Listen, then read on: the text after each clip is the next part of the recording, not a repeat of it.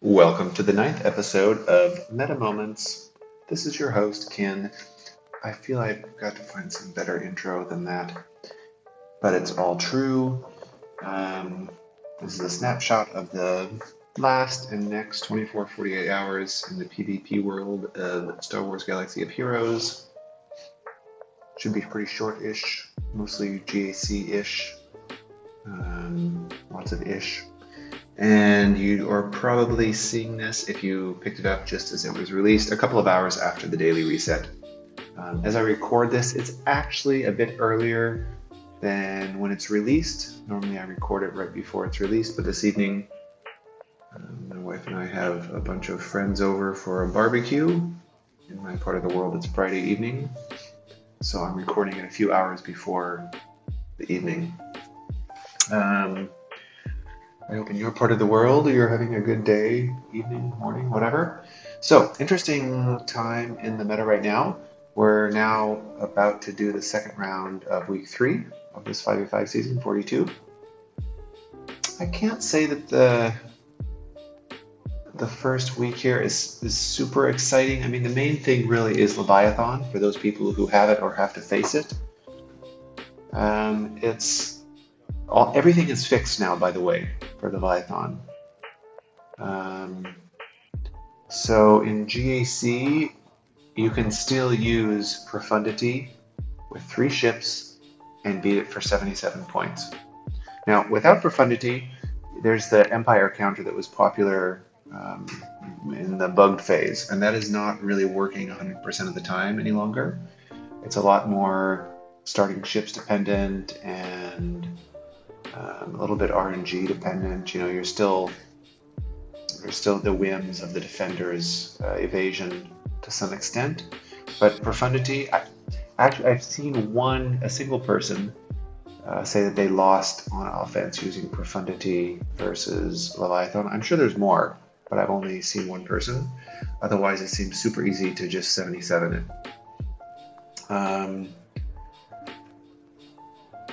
So a bit. I actually, and to be honest, I don't know that every single fix is live in GAC. I believe that it is, but with Profundity, you don't actually see usually the Cease the Hangers move used when you're using Profundity on offense, or I have not seen at least that move used by Leviathan. So it's possible that fix is not fixed in GAC, but I believe everything is fixed in GAC. Anyway, so that meta is pretty boring. Leviathan is great on offense, can auto Profundity, and Executor, you can get some weird RNG, but in general can auto all the ships now, all the fleets on offense. Great. Most people will still probably put Leviathan on defense because you still are sort of forcing Profundity. Nothing else has a 100% or 95% win rate. So in that way, it's interesting. Profundity seems to be the only reliable counter so far. 90+% is what I'm calling reliable. But we'll see how it goes. Most people haven't really looked up their Leviathan pilots. So there's definitely still the possibility of like Profundity losing on offense if, for instance, the pilots are R8, R9, and the mass assist move by Fury kills the Y-Wing, because right now I've never actually seen it kill the Y-Wing, but frequently gets close, get down to 20% health or something. So if that move works reliably with higher relic pilots, then Profundity may actually fail as well. But we'll see, I think, in TW and arena testing over the next couple of weeks. Besides that, set 10 is here. Not really affecting GAC at all. It probably will affect a few people in TW. We'll start to see some footage from TW. You can't really dismantle. I mean, some of your set 8s you can dismantle to get a leg up on your set 10s to be able to slice, or not slice, but upgrade them to potentially all the way up to level 9. But not all of the set 8s are going to be dismantled. This is the last territory wars where you want to have your set 8s in effect, or where they will be able to be in effect. But I'm sure some people will dismantle some of them. I have seen some footage of arena testing already with the Phoenix and Rex's Datacron doing some crazy stuff. I saw one really short piece of footage with Jedi Knight Cal in his level 9 in arena again. Pretty cool. Makes his Annihilate way, way faster. So definitely going to be an interesting set. We'll have a whole bunch more stuff. We'll talk about Datacrons in general. We get to the long form, the meta, in about a week or so. And the Grand Arena Science / Datacrons, that will be updated in about a week or so as well, before the next season starts for sure.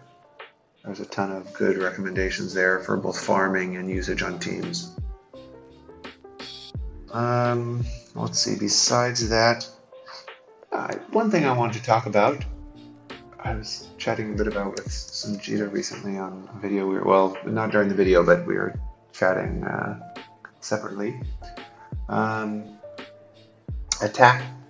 timing. When do you attack? When do you defend?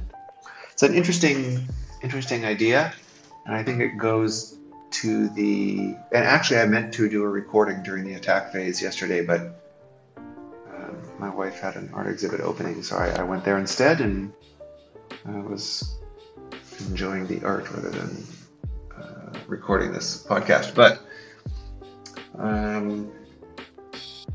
it's interesting, the people who choose to attack later or wait or attack first. I think it's definitely better, like all things being equal, if you have the opportunity to attack in the last 3 to 5 hours, you have some free time then, that's fantastic, because usually your opponent has moved before you. But depending on your schedule availability, for me personally at least, 8 a.m. in the morning is when attack phase opens, and that's perfect. I usually have about an hour before meetings start or phone calls or something, and I can usually get all of my attacks in. I usually leave ships until the next morning in case I need to try some crazy banner stuff, but usually I attack first. And I really find it very enjoyable just to get out of the way and then see what my opponent does. Sometimes I'll screw up, and the most recent, the first match of this week, I knew already that I was gonna. Well, I didn't know, but I suspected I would lose because I made a few mistakes. So I was able to experiment with a few things that I wouldn't otherwise do. I was facing a very good opponent. I fought him many times in the past. We had a good back and forth going. But the people who sort of like wait for their opponent to attack and then attack, and I guess it's more common if you're fighting a streamer or a content creator or something. But it's also, I think, a great tactic if you have the free time, and you're like sort of hitting up. If you're fighting an opponent with more GLs or a lot better relics or just a ton more Datacrons or something like that, for you to be able to evaluate the risks you can take. Do you try 70% counter that could give you 65 or 66 or 67 banners, or do you try 95% counter that's going to give you 62? And that could really give you the win. I find that a very interesting dynamic. There's not a lot of metrics on that right now. Like, certainly some tools have metrics on when opponents attack and whatever, but they're rarely tied in with the roster differences between those opponents, because I think that's really why most people attack later, is if they're fighting an uphill battle.